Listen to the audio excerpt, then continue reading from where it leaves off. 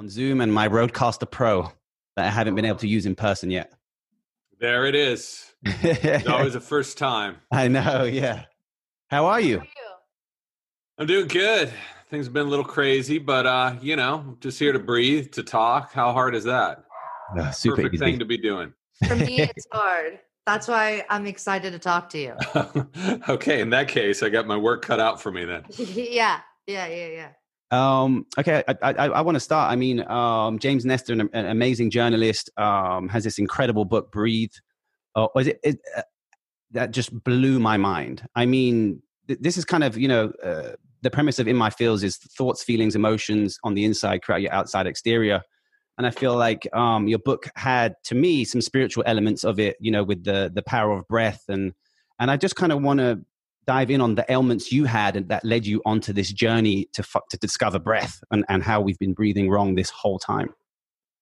Sure. It was actually years and years ago when I had been suffering from a lot of respiratory issues. Even though I was eating right, I was exercising all the time, I was sleeping, doing all the right stuff, but still I was getting sick all the time. Bronchitis, some wheezing, even mild pneumonia. And a doctor recommended I go to a breathing class, which I had not really been to before. I'm in San Francisco, so these things are a dime a dozen. Every street corner, there's some yoga studio or breathing studio. So I picked one at random and had this really, really weird experience where I just sat in a corner, legs crossed, breathing in this very easy rhythm, and just started pouring sweat through my t-shirt, through my jeans. My hair was wet. I mean, it was just insane. And I didn't know what had happened. And as a science journalist, I wasn't going to write a memoir about it. So I just kind of forgot about it until much later on, the pieces of the puzzle started coming together. I figured it was time to write a book about it. Amazing. Well, I just want to dive in on the ailments that you had. Because I know you overcame some things that were scientifically kind of impossible to do it just by breathing alone. Yeah.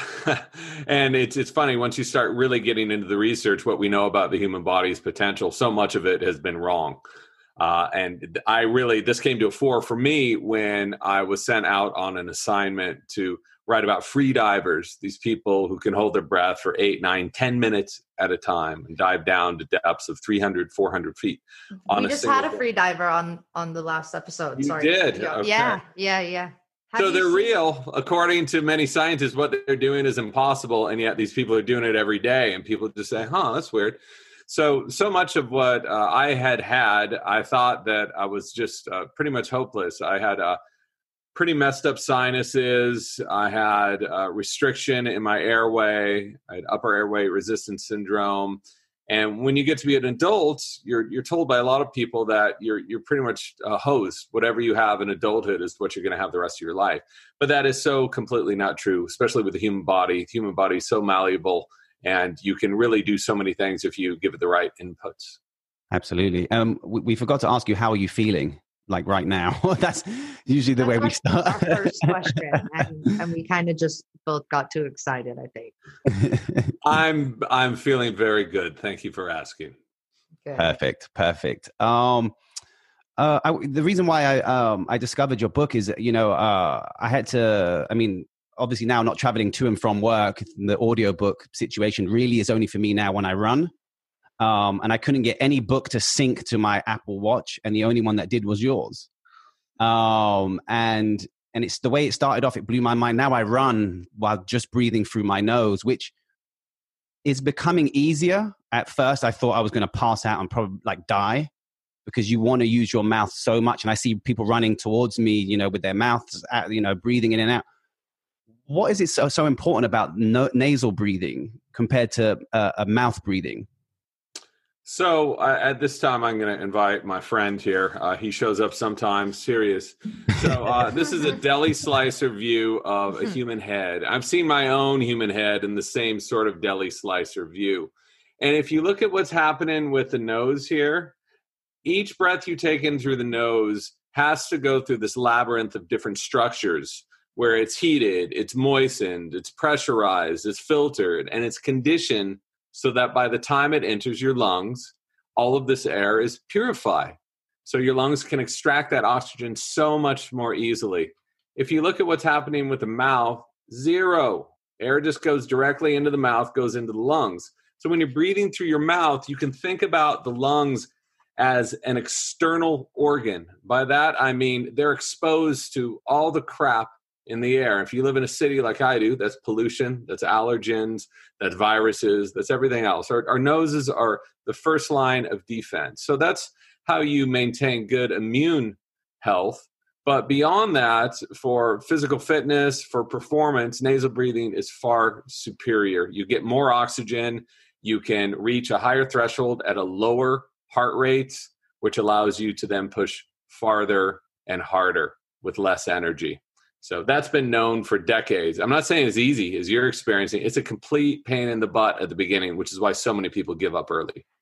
Yeah, it's interesting because I was doing my vocal warm-ups the other day with my vocal coach, and like I just don't breathe, period. Like it's kind of like been like a thing everyone has noticed about me and I've noticed about me is like I used to ride horses, or I still do, but like I used to show them like every weekend. And my trainers would always say like, Noah, you're like not breathing. Like I see you holding your breath. How do you do that? Like you need to breathe, like, or you're not going to be able to use any of your strength, or like you're not going to be as clear headed. And so that was always like a problem with me. And then with with singing, I was doing my vocal warm-ups with my vocal coach the other day, and I just couldn't really breathe. And she was reminding me like, whenever I did take a breath through my nose, she had me breathe through my mouth. And now I'm hearing like, oh, I should be breathing through my nose. So what way do you think for people that like, for me, like as a singer, before you need to hit a certain note or something, like you kind of time out your breaths, and it's kind of hard for me. Like sometimes I just hold my breath, and that kind of fucks you up as a singer for the next note. So like what's your advice to me or to anybody that kind of like is the type to hold their breath, or like, cause that's something like really like you would notice about me as soon as I'd walk in the riding ring, is I would just kind of go statue mode. Like, I wouldn't be moving and I'd be holding my breath, and face would turn red. I was really sensitive to the heat, and, all of that would add up. Well, there's a few things going on there. So nasal breathing and mouth breathing, nasal breathing is always going to be the best way of going, but you can't nasal breathe when you're eating sometimes, or when you're talking sometimes. I'm taking some breaths through my mouth, especially when you're singing. So I'm talking about habitual breathing. It's completely fine to take a few breaths through your mouth, right? When you're laughing, when you're yawning, right? Totally fine. But for the other 20,000 breaths you take in the day, you should always be breathing through your nose. So I try to make that a problem I have. Not being able to breathe through your nose. Yeah. Yeah. And then it gives me like super bad anxiety. Like then I feel like I can't breathe at all. And then I like start having a panic attack. And it's like, I do this every night. Like as I'm going to bed, I'm like, okay, I'm trying to breathe through my nose. And I feel like there's like a missing like step of air that I'm getting or something. It doesn't feel like I'm getting all of it. And then I'll like convince myself I can't breathe. And it's like a whole tunnel of things. Yeah, it's you, and I would even say the majority of the population is having this. And some of it is due to what's happened in the human skull over the past 500 years. Our skulls have been shrinking so much so that our teeth no longer fit in our mouth. So our mouths are so small that our teeth don't fit. If our teeth don't fit, we have less room in our airway. If we have less room in our airway, every breath is a struggle. And that's why we have so many chronic issues right now, why modern humans do. So a few things going on with you, just to be totally clear, I'm not a doctor. I'm not a breathing therapist, but I spent years talking to the top experts in this field. I spent years looking through medical journals. And so I picked up a few tricks along the way.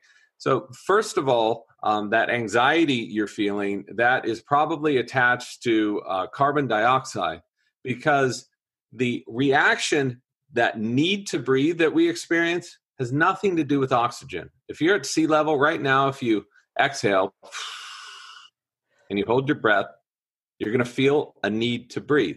That is dictated by rising CO2 levels, not by a lack of oxygen.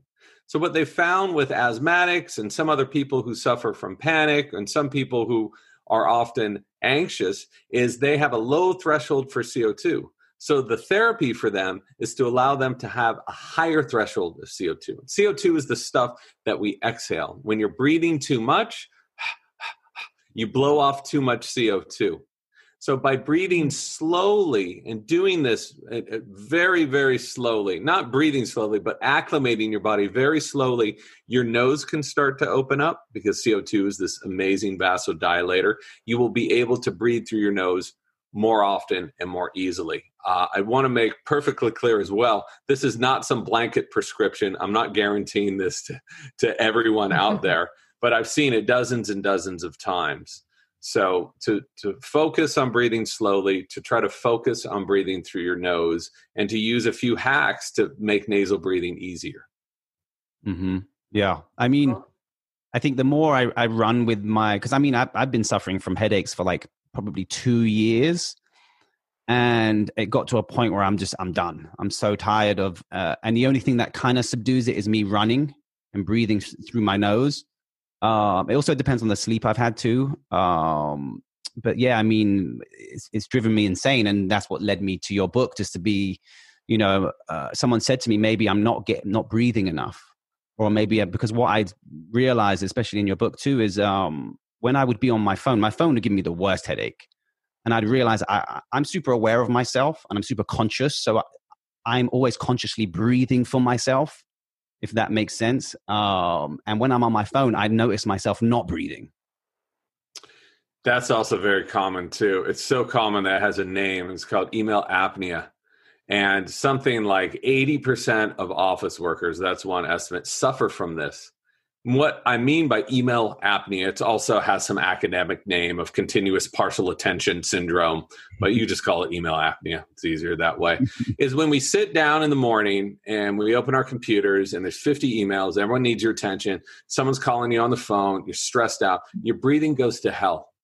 And when your breathing goes to hell, it can make it so much more easy for you to get headaches, for you to feel fatigued, for you to feel completely out of it. And the fact is we're so completely divorced from our breathing because we're completely subsumed by the task at hand. Humans no longer have to fight against like woolly mammoths. A lot of us don't have to fight to stay alive every day. So our sense of danger has really escalated. So we view an email from a friend who's really mad at us as this extreme threat. And what do? We hold our breath, or we go and breathe too much. Because when we're breathing too much, that's activating a fight or flight part of the nervous system. So when we view a threat, this is what our bodies do, which is great. You want to be able to have a bunch of energy to fight something off, but not if you're sitting in front of a computer and there's no real danger. So I thought that this was happening to me. I was having chronic headaches all the time after about 2 hours on a computer. I thought it was blue light. I had stupid glasses on, still had the headaches. I wear my blue light glasses all the time. Which work. They're totally legit. I'm a huge fan, especially at night. They're great. Yeah, so, I have to wear mine at night for like the TV and computers and phones and stuff. For sure.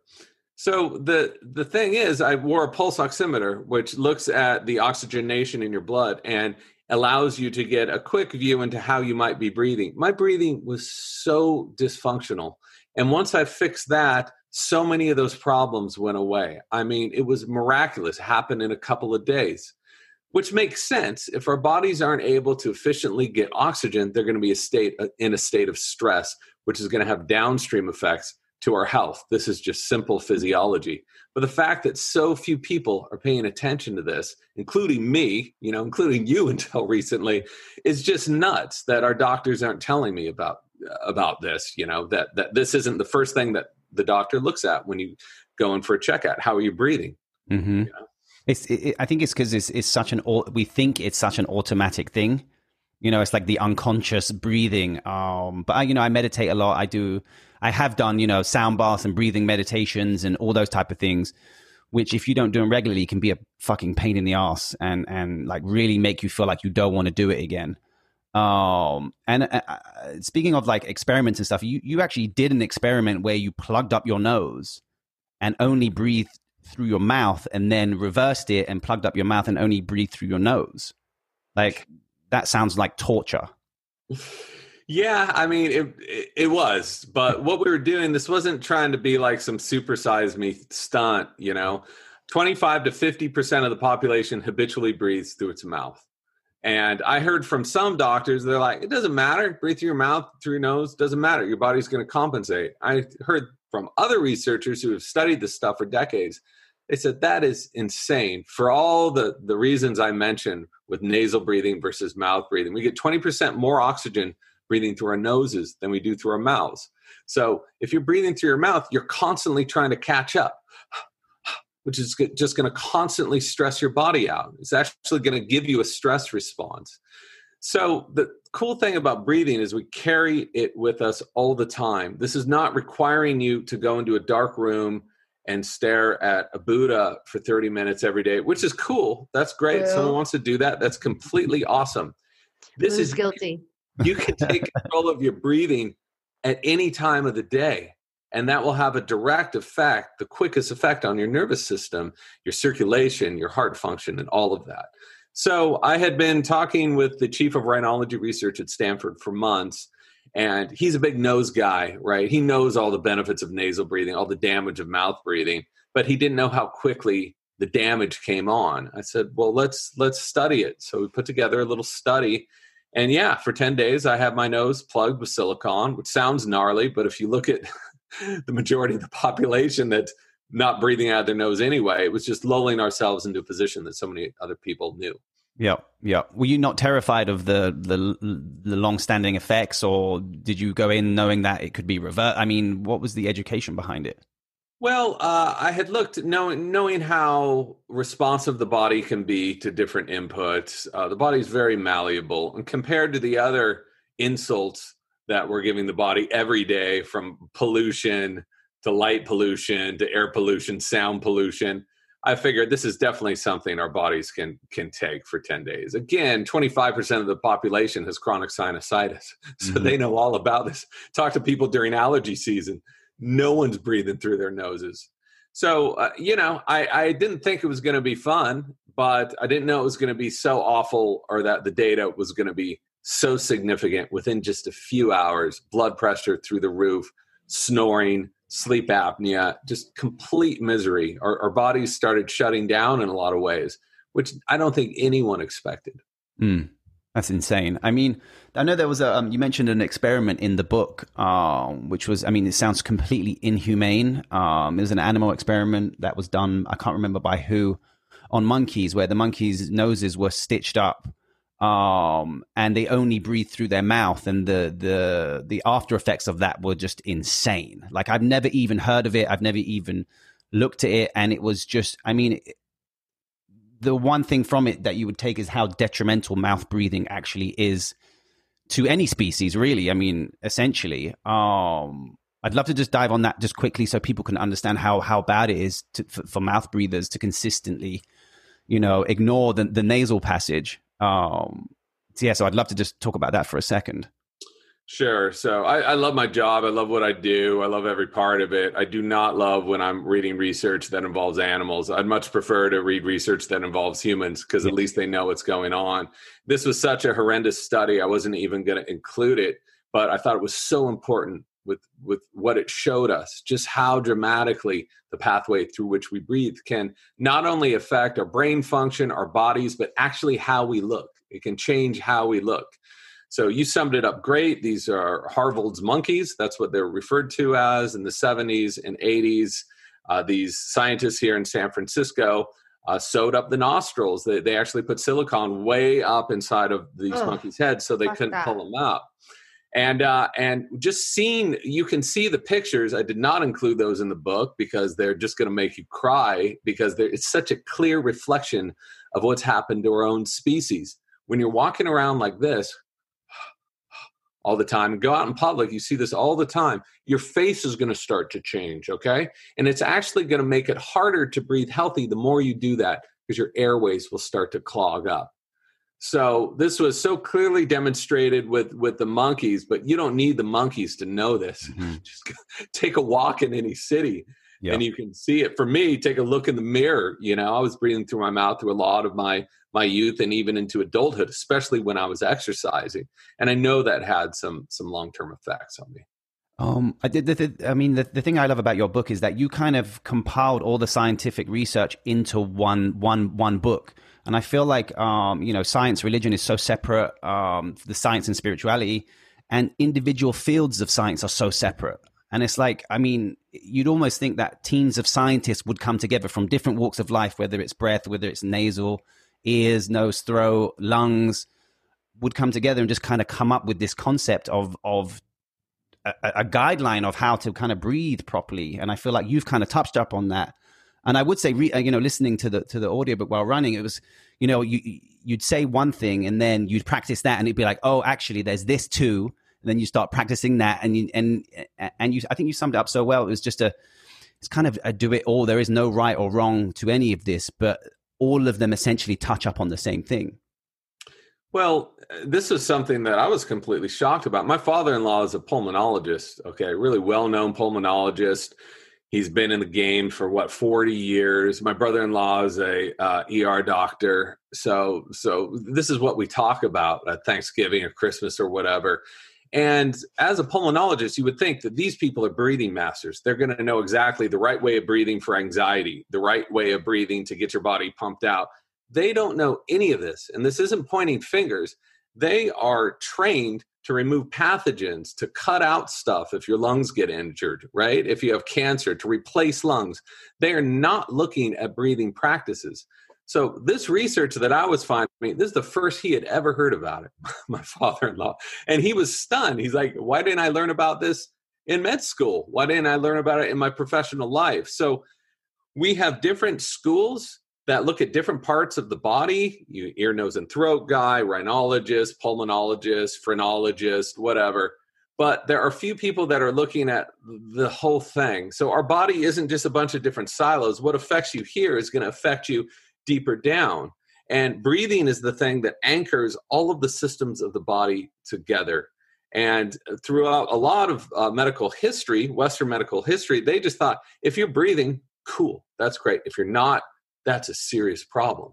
So it's not binary. It's how you breathe that predicts and is so reflective of so much of our health and lifespan. Amazing. Noah, are you breathing through your nose right now? I'm trying to. I'm like sitting here like. I've been super consciously breathing for myself the whole time. Same. Well, I remember this was when I was a kid.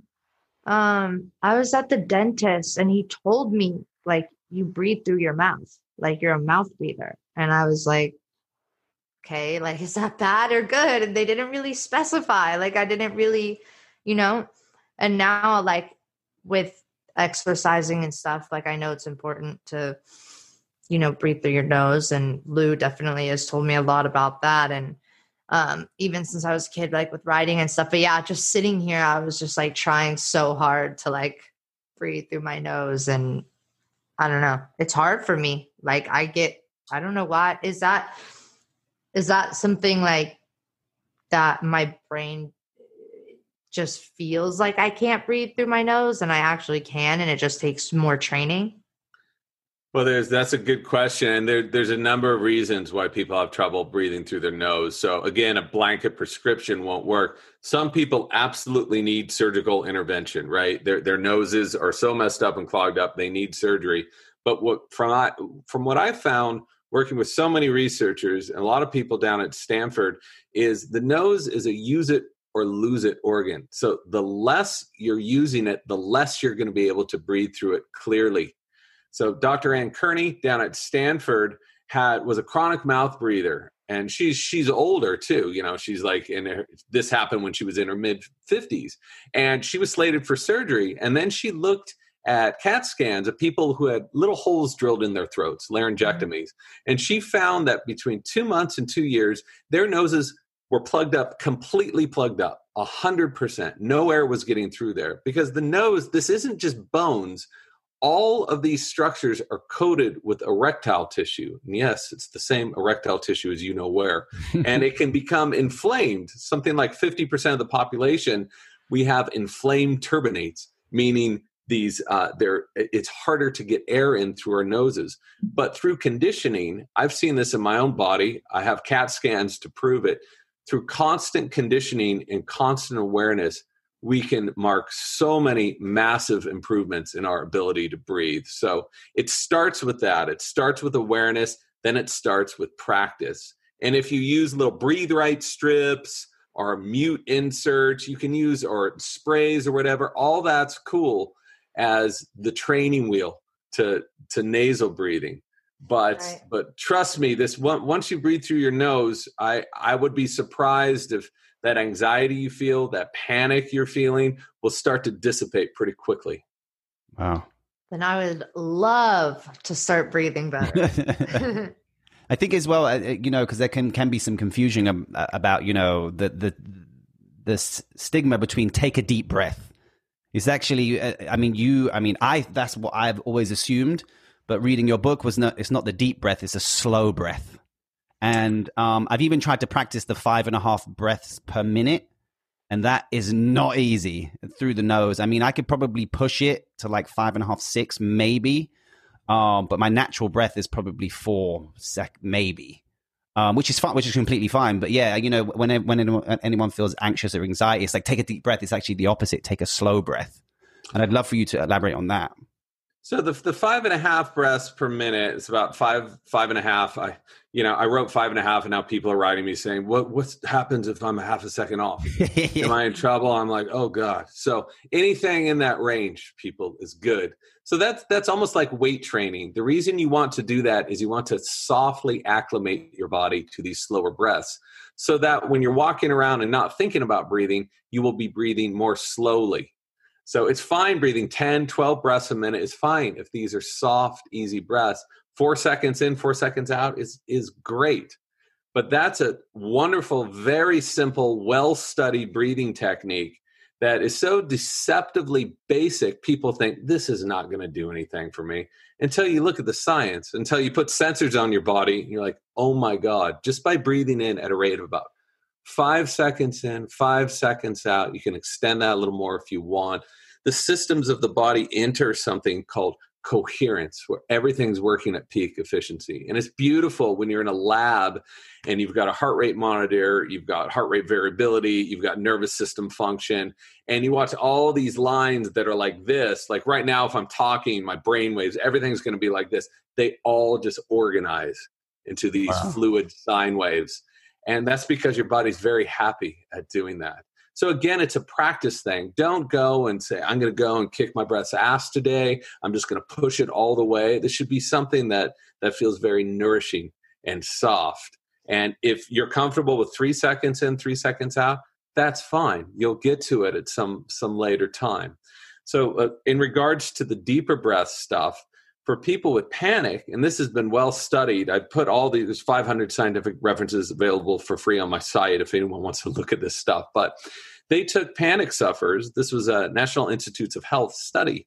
And they found that just by slowing their breathing, by allowing that carbon dioxide to rise just a little, these people were no longer suffering from panic. Even a year after a 4-week intervention, a year after, 96% said they were much improved or very much improved by taking control of their breathing. So there's huge hope for people. And the remedy for a lot of people is free. It's easy. It's accessible. And so you have there's no reason not to do it. What's your website so everybody can go and read if they want to go and check it out? It's mrjamesnestor.com.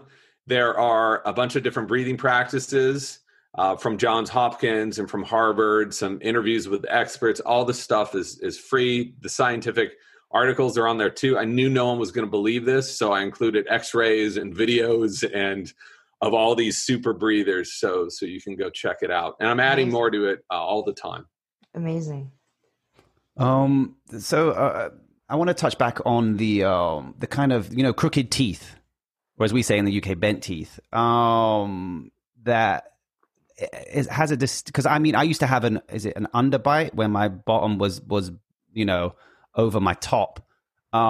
And the first thing that the orthodontist did was remove teeth. And then before that, I suffered from asthma. So, which I grew out of. I don't know how I grew out of it, but I guess I started breathing through my nose. And yeah, so I just wanted the correlation between mouth breathing and obviously we know about the change of the facial structure. But how is it, orthodontists and dentists aren't really familiar with this type of practice or the breathing and how detrimental it is to the actual shape of the mouth? So I'm in the same boat as you were. I had extractions, I had braces, I had headgear, I had all that stuff for years. And growing up, it was never if you were going to get that stuff. It's like, when are you going to get your braces? Mm-hmm. So it's so bizarre to think that 300 years ago, none of our ancestors had crooked teeth, right? I was talking to a researcher. She had never seen a hunter-gatherer, thousands of skulls, have crooked teeth. And you can see this. You go into these labs. I spent a lot of time in these places. And you look at all these skulls from like thousands of years old to hundreds of years old, and they're all smiling back with perfectly straight teeth. They never got their wisdom teeth removed, So why are modern humans the only ones with crooked teeth? Look at animals in the wild. They all have perfectly straight teeth. So the fact that this has all just happened to us and we're suffering just for the reasons I mentioned before, as a result of this, smaller mouth, smaller airway, harder to breathe, that can make you more apt to have asthma, more apt to have allergies, more apt to have anxiety, more apt to have panic. I mean, it's so much of this is connected to our breath. So your question specifically is, why aren't dentists hip to this? It's because they were never taught it, right? They were taught the point of a dentist or an orthodontist, how do we get the teeth straight? They weren't looking at airway health at all. But the good news behind all of this is I was just on a big conference call with so many orthodontists is there's going to be this huge change that is taking place. And in 10 years, there's no way we're going to be doing what had been done to us. There's impossible, because they're finding these people, these poor kids who've had teeth extracted, have their mouths, which were already too small, are even smaller because of braces and headgear. They're having chronic airway issues. They can't sleep. They have anxiety. They can't breathe. And so to me, this isn't depressing. Well, it's kind of depressing, but it's with this knowledge, now we know what we did wrong and how to fix it. And that's what's inspiring. Hopefully this next generation won't have to suffer through all the crap that we suffered through. I know, it's insane. I mean, I had the teeth, like 4 or 5 teeth pulled out, plus my wisdom teeth. And it took about 3 years with braces on, which was severely painful. And on top of that, having asthma too was just dreadful. Wait, should I not get my wisdom teeth taken out? I haven't. I cannot prescribe anything. Some people, this is not I don't have issues. Should I leave it? I'm not beseeching people to not get impacted wisdom teeth out, because that's extremely painful. If you don't have to, I wouldn't do it. And I talked to a few different people. I'm saying humans as a species, now it's expected we have our wisdom teeth out. If you don't have to have them out, I would absolutely leave them in. That's what I would do. Maybe my mouth is really small. They say that all the time when I go to the dentist and stuff. Well, they might become impacted, in which case you would need them out. But just to me, it's this orthodontist, like the history of this stuff was fascinating, because you don't think when you're writing a book about breathing, you're going to be checking out 2,000-year-old human skulls and talking to dentists. That was the last thing I thought I was going to be doing. But these are the people in the front lines, right? They're looking into the mouth more than anyone else. And I learned that 100 years ago, we used to expand mouths to make a larger mouth allows for more room for teeth to grow in naturally straight, also makes a larger airway. They're now doing this with kids. And they're finding ADHD and so many other metabolic problems go away because these kids can finally breathe clearly. And it makes perfect sense. If you're struggling 20,000 times a day, you're going to be wrecked. Your mind's going to be wrecked. Your body's going to be wrecked. Oh my God. It's my wife suffers from insane nasal congestion to a point where I'm always like, are you breathing through your nose? And then she'll fall asleep, and then she'll kind of slightly, mouth open, and I'll just close it a little. And she does. She pushes through on breathing through her nostrils. Is there any techniques that for someone who suffers from like nasal congestion? I mean, it gets to a point where it can make her feel, super upset and all these type of things that lead with, having a blocked nose. I'd love to know, especially for our listeners who suffer from the same things, just some techniques that they can do just to practice. Sure. And you're inspiring me to I'll make a post about this as well, because it gets a little complicated, of some simple things. They're either cheap or free that you can do. For someone with chronic nasal congestion, first of all, does she have really bad allergies? Is there another reason why her nose is plugged up? And that should be something that should be checked out. If that isn't the case and it's a matter of using it or losing it, then being conscious of nasal breathing throughout the day is really, really important. But, a third of our lives we're sleeping. And for decades, I was sleeping like this, thinking it was totally normal. I'd go to bed with a huge bottle of water, take a few hits of it every couple hours. My mouth was dry. So this is not normal at all. Other animals don't sleep with their mouths open. That's how I sleep sometimes. Yeah, and something like 50% of the population does this. So what I learned, this is going to sound sketchy, just a heads up, and it sounded sketchy to me until I went down to Stanford again, talked to Ann Kearney, talked to Dr. Mark Burhenny, and they told me to try to use this, a little piece of hypoallergenic tape, and to put it on the lips. This is not like some Pulp Fiction action, like a hostage action. This isn't duct tape. This is a teeny piece of tape that has this really mild adhesive, about the size of a postage stamp, right? And to do this, I can still breathe if I want. I can talk to you. My wife is so annoyed when I talk to her like this. It happens sometimes. When I want to take it off, I use my tongue, comes right off. So there's, for some people with like anxiety problems at the beginning, you're going to say, oh, this is awful.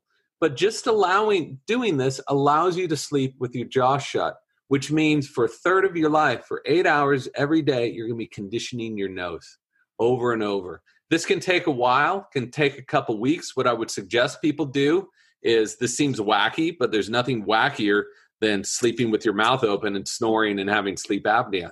That's really bad news. Is just take a little piece and wear it when you're in front of your computer, when no one else is around. Do that for a half an hour, then do it for an hour, then do it for a couple hours. This is a pandemic, man. No one's going outside anyway, so no one's going to see you. And this is a great way to get you more relaxed, so that when it's time to go to sleep, you actually are comfortable with this. Took me a while. Now I cannot have a good night's sleep without this stuff. I'm a huge believer in hundreds and hundreds of people have written saying the same thing, that no longer snoring, no longer sleep apnea, by doing this free thing that anyone can do. So why not give it a go?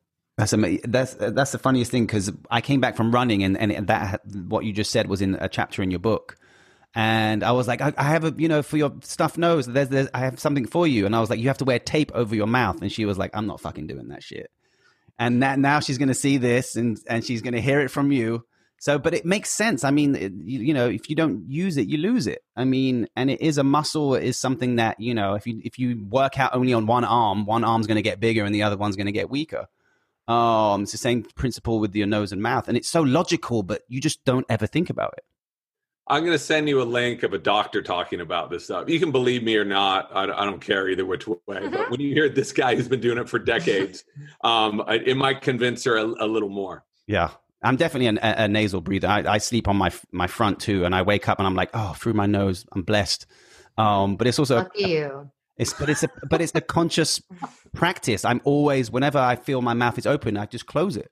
It's just and obviously consciously aware of breathing too. You kind of are aware of how you're breathing as well. I feel like I was breathing through my nose most of this because I was thinking about it. Because you're consciously aware. Yeah. And you're not thinking about anything else. So, the anxieties, the stresses of being at home, the lockdown, all that type of stuff, all I'm thinking about is how to breathe. Which is a good thing. And the point of this isn't to walk around for the next, you guys are young, the next 50 years of your life thinking about breathing, right? You don't want to do that. What you want to do is establish this as a habit. Yes. So unconsciously, your mouth is shut, you're breathing through your nose, you're breathing slowly, you're breathing lightly, and you're breathing deeply. So sometimes establishing a habit can take a couple weeks. Sometimes it's a few months if you've been doing something wrong for years and years and years. But that's the point of it. And I've noticed, like, people think I wrote a book about this, that I'm now the best breather in the world. I'm not. I'm along on this journey. I was able to talk to some of the best breathers in the world, but I'm just like everyone else. I came from the outside and researched this stuff to try to figure it out. If I kind of want to touch up on, because I know so many people suffer from asthma and anxieties and depressions and stuff. Is there any techniques for them? Say if someone was having a panic attack or an asthma attack that was coming on, that they could kind of implement kind of before it comes on? If that makes sense. Absolutely. He's asking that question for me. Yes. Yeah. So for both of those populations, so it turns out that both asthmatics and people suffering from asthma, as I mentioned, they're often mouth breathers, and they often breathe way over their needs. So it sounds like that pretty often because of that CO2 stuff. I won't get too into the biochemistry. So a researcher, and there's dozens of these studies, took 120 asthmatics, and the only thing she used to treat them was their own breath. So whenever she noticed they were breathing too much, and she used a capnometer to do this, which measures CO2, she would have them slow down their breathing. And by simply slowing down their breathing and increasing their CO2 and allowing more circulation, she was able to have a massive and transformative effect on their asthma. So much so that in other studies, people who had been on bronchodilators for decades, who have been on oral steroids for decades, no longer take this stuff. This is not saying asthmatics, drop all your medications off, just go to breathing. I'm not saying that at all. These are researchers. This is a very tightly controlled study. But and this is all on the side. I think there's 50 different studies showing that by just breathing softly, breathing through your nose, breathing calmly, you can blunt so many of the symptoms of panic and asthma. So instead of, when you feel yourself panicking, when you feel an asthma attack coming on, the last thing you want to do is guess what happens when you do that? You get more constriction. It's going to make it harder to breathe. You get more stress, and you have an attack. Instead, control your breathing. Breathe slowly, okay? Calm yourself down. That's the way to get through that. And this is supported by so many decades of science. The fact that this isn't more well known was just completely confusing to me because no one has disproven it. And yet, the only thing a lot of asthmatics are told, they're like, you have asthma, here's your bronchodilators, here's your steroids, have fun for the rest of your life. And so many people can show marked and measured significant impacts by just controlling their breathing. It's such a simple thing. And I think that's why your book touches up on so many different aspects of it, because it kind of all roads lead to the breath. Yeah, but I was focusing just on breathing. Nutrition's really important. Exercise is important. Community is very important. But when you start looking at the body, I believe, my personal belief is this is the foundation. So you can exercise all you want. You can be a vegan, paleo, keto, lacto, vegetarian, whatever. But if your breathing is messed up, you're never, ever going to be healthy, ever. Mm-hmm. So few people acknowledge that breathing has to be considered along with what you eat, how much you exercise. It is essential. And to me, healthy sleep is healthy breathing. That's where it starts, right? If you have anxiety and you're breathing well, but you're still having sleep problems, then you can address that. But you first have to understand and address the breathing issues with sleep. Yeah. I'm a pretty spiritually practical guy. In terms of, I understand the gift I have to create my whole universe by the way I feel and my thoughts and feelings. So I know the attraction to illness, the attraction to, everything in my life is me. I'm the controller of it, just as collectively we all are. So I want to talk a little about like processed foods, because I know, because you mentioned about soft foods, because, I have a 1-year-old and, I'm baby weaning her. So I'd give her some soft foods, but some harder foods that she will have to chew. And how important is that? to a child developing? I mean, I guess for me, I would like to know that. It's vitally important. So there's a reason why our ancestors all had these super badass, powerful jaws, these forward growing faces, these huge mouths, perfect teeth. It's because they chewed a lot. They chewed up to 4 hours a day. If you think about the stuff we're eating nowadays, yogurts, even healthy stuff, avocados, smoothies, processed goo bars, other processed, all this stuff is soft. And without that masticatory stress, especially early in life, your bones don't develop properly, okay? Your musculature doesn't develop properly. And they know this because they've taken groups of infants who are breastfed versus those who are bottle fed. And those who are bottle fed, which requires much less chewing stress, it's much harder for the face to pull out properly when you're bottle fed. They will have significantly more sleep apnea and breathing issues later on in life. Because, I mean, you can imagine the chewing 2 hours a day, you're working to pull your face out, which is allowing your upper palate to drop down, your mouth to become wider. So it's vitally important early on to go from weaning. This is called baby-led weaning, where instead of feeding them like Gerber's applesauce and all of that, you think about all of our ancestors. They went from breastfeeding to regular food. Okay, this stuff was not blended up, and there's a whole books on this. There's a whole science about this. So that's why our faces are messed up. That is the main culprit why we have crooked teeth and why we've had to have braces and all that, because we're not chewing anymore. And the way to reverse that is very simple. You chew. You chew more, and you can reverse so much of the damage in a single generation. Yeah, I think Noah, you can attest to this. I guess I'm a weed smoker. So when I smoke, I was like, where is this going? Okay, yeah. When I smoke weed and I get the munchies, I eat a shit ton of food to a point where my stomach is like, So I again probably lack of chewing and more consumption. But something in your book really struck me was if you cover your right nostril and breathe through your left, it relaxes you before food. If you do the opposite and breathe solely through your right nostril after you've eaten, it helps digest your food. And I was like, I'm going to try this shit. And I did, and it fucking works. It's the strangest thing I've ever experienced ever. And I could be so bloated and then just cover my left nostril and breathe through my right.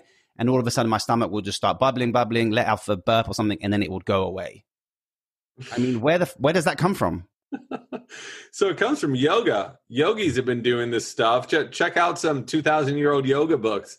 Check out some friezes on the wall of India. They're doing alternate nostril breathing. And if you've done any yoga or gone to a yoga class, they're going to sometimes have you put your thumb over your right nostril, breathe through your left, put your finger, your forefinger over your left, breathe through your right. What's interesting about all of this to me is that there's 20 years of science showing that there are very real changes happening in the brain and in the body, depending on which nostril you breathe air through.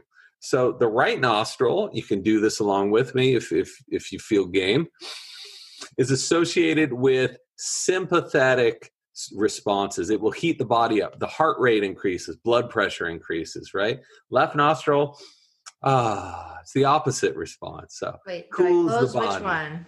I'm like getting confused because you can switch. So right is digestion, powerful heat, more circulation. Left is calming. And what they've done is they've even taken subjects and looked at what's happened to their brains when they breathe through different nostrils.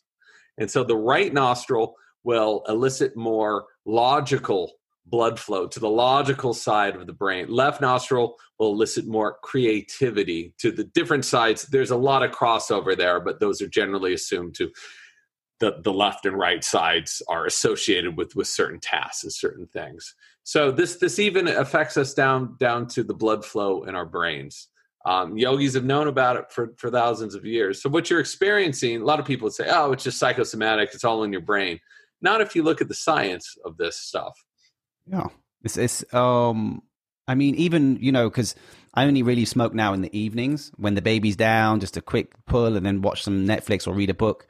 But I realized, because I only started smoking a few years ago, but the smoking almost trained me how to not breathe properly, because, you'd inhale it through the mouth and it would be a short breath and then a long breath out. And I felt like that's probably led to me to where I had the headaches, and now I have to retrain myself to breathe properly because I was taking shorter breaths.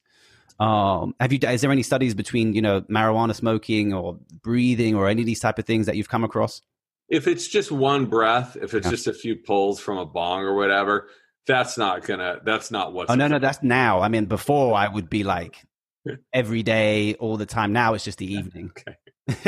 It's mature now. If I'm again focusing on habitual breathing. Yeah. So here's another trick that you can put your hand over your heart, and I'm going to have you breathe in to a count of about 4 and breathe out just real softly to a count of about 6.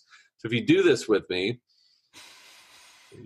4, real easy, and 6 out through the nose, just very softly. You can feel your heart rate slowing down every time you breathe out. You can breathe in again. You can feel your heart rate speeding up. Then when you breathe out, you exhale, it slows down. So this is you hacking into your nervous system. Each inhale is associated with a reaction, a sympathetic reaction, where it gives us a little burst of energy. Each exhale relaxes us. So if you extend your exhales, you're going to put your nervous system, the rest of your body, into the state of relaxation, which is why there's so many yoga practices of breathe into 3, breathe out for 6, breathe in to 3, breathe out for 12, hold your breath, breathe out for 8. I mean, they're all variations on this same theme. And this, again, is something that you can use anytime, anywhere. So it doesn't have to be the equal and equal. I mean, if you breathe in for 4 and you breathe out for 6, that's still a healthy kind of, because I feel like I can breathe out for like as many seconds as I want. Breathing in is a little different. These are different tools in the toolbox, right? It depends on our bodies go through various moods. They have various needs throughout the day. Jogging, you're going to want to breathe in a different way than sitting in front of the computer and watching Tiger King, different way when you're walking. So these are just things, once you become conscious of it, most of the time our body wants to be balanced, right? We don't want to be sleepy. We don't want to be anxious. So it's best to have those breaths at the same amount of time. But if you notice there's like some swelling, anxiety, and panic, you can extend those exhales and you can actually relax your body that way. Another thing that's important is when you're breathing deeply, so our lungs don't just inflate by themselves, right? There's this huge muscle, the diaphragm. It's the largest skeletal muscle in the whole body. And when you breathe in, the diaphragm sinks down. When you breathe out, it sinks back up. So this is the pump in the body, right? When you take these soft breaths in, that diaphragm pushes against the intestines and all of the other organs and helps them leach out lymph fluid. When you breathe out again, it pumps that stuff out. So if you're only breathing into your chest here, all of those toxins, all of that crap can just get stuck in there. It has a harder time moving. The body wants constant movement. Just like a rushing river isn't going to have a lot of moss, where you look at a lake and it's got a whole bunch of gunk in it. So we want the same thing with our breath, the same thing with our lymph fluid, the same thing with our blood. And the best way of doing that is establishing these lower, softer, deeper breaths. Is that when you're breathing into the kind of stomach area? Because I find that, because I watch people when they breathe and their stomach moves up and down. Some people's don't, and I usually find the people that don't are the ones who are severely stressed and anxious and is bottling all that stuff up in their stomach. I mean, no, when you breathe, does your stomach like rise and lower? Because I look at my daughter and hers is like, I always look at children just as the perfect example of how it should be, rather than the adult form. So when I'm like trying to focus and think about it, I'm like, I think so. Yeah. It's just we're probably not all the time. I mean, look at a dog. Look at a cat. Check out how it's breathing. It's not breathing into its chest. Yeah. They're breathing extremely fluidly. Same thing with an infant. It's this beautiful thing to see. If you see a cheetah running at 60 miles per hour, what's it doing? It's breathing through its nose and it's breathing into its gut. So even more important than having the flexibility in your gut, see, as Westerners, we're so vain. We constantly want to look like we're completely ripped, like we've got this killer six-pack. So we wear corsets. I mean, we did before. Now those are coming back. We wear tight clothes. We wear tight belts. So we never want our stomachs to hang out just a little bit. This is inhibiting the free flow of air into our bodies. So if you want to look better, I would suggest learn how to breathe better. You'll look better in 20 years, Otherwise, you can really wreck your body. So a neat little thing to do is you can take your hands, take them like this, sideways, and put them right up on top of your hip bones, right? I want you to take a breath in, and you should feel your hands moving out laterally. You shouldn't just feel your stomach going out, but if you feel them moving out laterally, that means you're engaging your diaphragm. Stomach breathing, most people think it's all about the stomach, but I'm not even breathing right now, and I can move my stomach in and out. Right? Same. Because I've done a lot of yoga and that kind of crap. So what you really want is diaphragmatic movement, and that's how you can gauge diaphragmatic movement, is having your hands. I'm going to need some work on that. I think Noah's not feeling it. I'm not feeling anything. Am I breathing?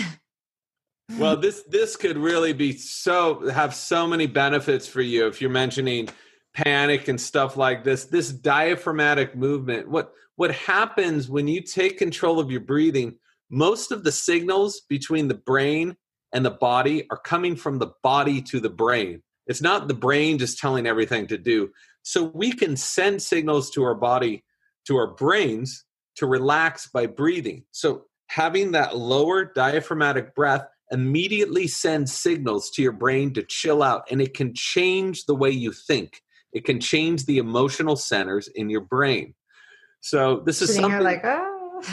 So if you do this when Noah, if you're feeling anxious, if you take these deeper breaths, if you learn how to take these diaphragmatic breaths, don't push it. Just very gently, you can send signals to your brain that's saying, it's fine. I'm fine. I have enough air. I'm going to be okay. And that's how you can help ameliorate so many problems, anxiety and other attacks. I love it. Thank you. I love it. I love all the, I love that almost points back to, the gut sending signals to the brain, or, I think did I read somewhere that the first thing to be born is actually the heart, and then everything kind of circulates around that, then the brain and everything else. So the brain is always secondary for me, in terms of body and mind and all that. We are not our minds or our brains. And this brings me to my next point, which blew my mind as well, is the Tummo practice. And that's kind of like, Noah, if you don't know what this is, and I only recently learned this, was a bunch of Tibetan monks would sit in, I guess, snow with hardly any clothes on, and solely just by breathing slow, they would heat their bodies up and the ice would melt around them. Wow. So there had been stories about this for hundreds and hundreds of years, that these monks could do this. And Alexandre David Neil, this amazing French anarchist opera singer, went out there for 14 years and lived amongst these monks and learned this thing and lived to be 100 years old. But still nobody believed. This was the age before videotape and journalism and photography even. So in the 60s, some hippies and other explorers go out to India and Tibet and Nepal. They're like, oh my God, there's these people, these monks wear this thin little sheet year round. And these monasteries are freezing cold, and they're just keeping themselves warm, which of course to Westerners, we say this is complete BS. This person is obviously not getting the story straight. So enough of these stories accumulated that in 1980, Harvard Medical School researcher Herbert Benson said, I'm just going to figure this thing out, see if it's BS or not. He went out to Dharamsala, India, found these monks, put sensors all over their bodies, and found that they could do exactly this. So he would put them in cold rooms, put a wet sheet on their backs. They would breathe in this certain way. All the steam would come off and the sheet would be dry. So this is scientifically proven. It's in the top medical journal in the world, Nature. If you don't believe me, check it out. Or you could just look at what Wim Hof is doing right now. I'm sure you're familiar with him. He's a new version of these Tummo monks. He sat in an ice bath for 2 hours, and didn't suffer from hypothermia, didn't suffer from frostbite. This is supposed to be medically impossible. He just sat there and breathed in this way to superheat his body. It not only heats the body up, it also heals it, as we're seeing from dozens and dozens of case studies and a lot of scientific research. Is that similar to what David Blaine did, or was that was that just an illusion? What he did was real. He huffed oxygen and he held his breath for 16 minutes, 17 minutes. That's all real. He could not fake that. He did the work, and pretty amazing. I mean, all these things show, like, it takes someone to prove it wrong, and then medical textbooks are literally have to be rewritten in the way we understand the body. But I found it fascinating in this research is yogis and Buddhist monks, they've been doing this stuff for thousands of years. It's Westerners who are late on this game. And it just makes you wonder, if we've forgotten something as incredible as this, what else are we forgetting? What else is out there to explore? What else don't we know about our bodies? Just a couple more questions. I mean, like the mask wearing, for example, during COVID and everyone's out, how detrimental is that going to be for the kind of future generations of breathing out? Because, when you're breathing out, you're essentially breathing out what you don't need, which is not necessarily what you should be breathing back in either. Health-wise, I mean, from your experience and your studies, and mask, is that unhealthy? What I've seen several studies on this, is it appears that with most masks, there's different masks, right? There's N95, there's bandanas, there's cloth, gauze ones, whatever. So it depends on what kind of mask you have. But most of them, your oxygen levels aren't lowering. So you hear a lot of these people saying, "Oh my God, I can't breathe in a mask because I can't. I'm not getting enough oxygen. I can feel it. I'm getting dizzy." All you have to do is get one of these things. It's about $15 on Amazon or Walgreens or whatever. It's a pulse oximeter. And you'll notice your oxygen levels are staying the same. There's been so many studies showing oxygen is fine. Remember when I mentioned that CO2? Mm-hmm. How so many people are acclimated to this very low threshold of CO2? Mm-hmm. That is what they're responding to. They're like, "Oh my God, I can't breathe. I'm panicking. I'm anxious." That's that rise in CO2. And for a lot of these people, having that a little more CO2, having that balance can actually be a huge benefit to their brains and to their bodies. So this isn't a blanket statement because there's different kinds of masks. But if you look at the studies, oxygen's not the problem. If you don't believe the studies, get a pulse oximeter and you can see for yourself. I've tried on like 7 different masks. Oxygen was never the problem with any of them. I will mention, though, you should definitely be breathing through your nose in a mask. Do not just default to mouth breathing and think it's okay because there's a mask over. Our noses are so much more efficient and effective at battling viruses than that mask. That seems crazy, right? But that's what this does. It releases something called nitric oxide, which guess what it does? It interacts directly with viruses to kill viruses. We release that in our noses. Oh, that was a golden moment. Yeah. So the pulse oximeter, I mean, what should be the because I'm going to go and get one. What should the level of carbon dioxide or oxygen be in someone, just for educational purposes? Sure. So according to medical common knowledge, is anything below like 91, 92 oxygen is not good. So you should be. It's not super bad, but you get into the 80s, you're in bad shape. So anything, what you want to see, I would say 95 and above, maybe 94 and above. That's what you want for oxygen. But it's funny that everyone seems to be paying attention to oxygen and no one's paying attention to carbon dioxide. But without heavy stores of carbon dioxide, that oxygen in your body can't feed healthy cells. You need a healthy store of CO2. And so everyone's looking at their oxygen, not realizing that they need this balance. It's this yin and yang relationship between these two. The problem is measuring CO2 is a lot harder. A capnometer is like $2,000. It's this huge clunky thing. There's some other companies that are developing smaller versions of this. So that should be about 5.5% is very healthy. Lower than 5% is bad. But on up to 6.5% is healthy. Again, it's about having a balance here. You don't want too much CO2 and too little O2. You don't want too much O2 and low CO2. You want these things to be really locked in. And it can have a transformative effect, especially if you're used to having low CO2 levels or even low oxygen levels. You get those back in balance. People are finding so many of their chronic problems just go away because their bodies are able to operate better. And then just one more point is because I've actually started doing this, and Noah, you should probably too. It's actually pretty easy. It's the 5 Tibetan rites, which I've been researching nonstop since you mentioned it in your book.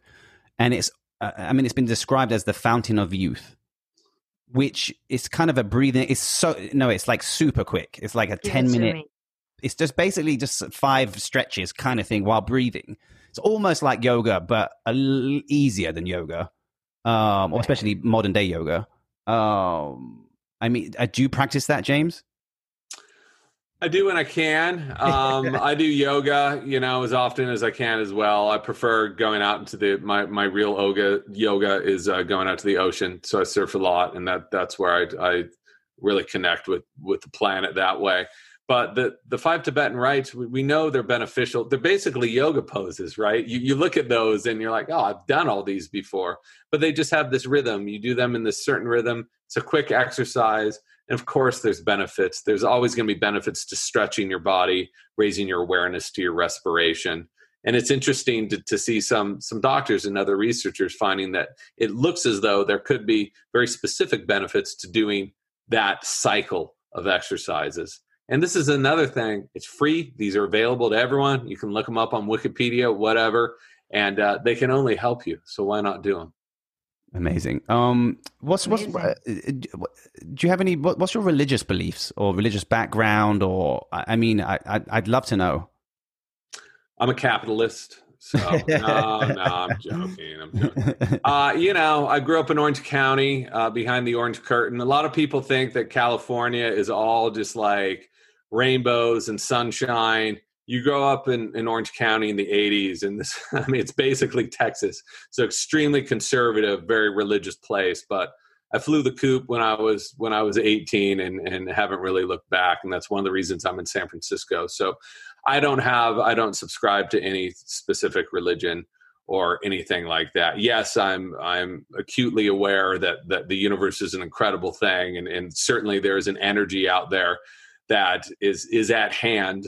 And was certainly at hand with the birth of the universe. But beyond looking at the science of it, I don't personally subscribe to that, but in no way would I ever pass judgment on anyone for any belief system. And I think if someone who does that is just pretty ill-guided.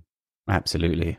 Oh, man, James, this has been fucking awesome. Seriously. Thank you so much. I'm in awe. I'm on the last few chapters of the audio. I've always wanted to know, recording the audiobook, how long did that take? Because I could imagine myself doing it and it would just take forever.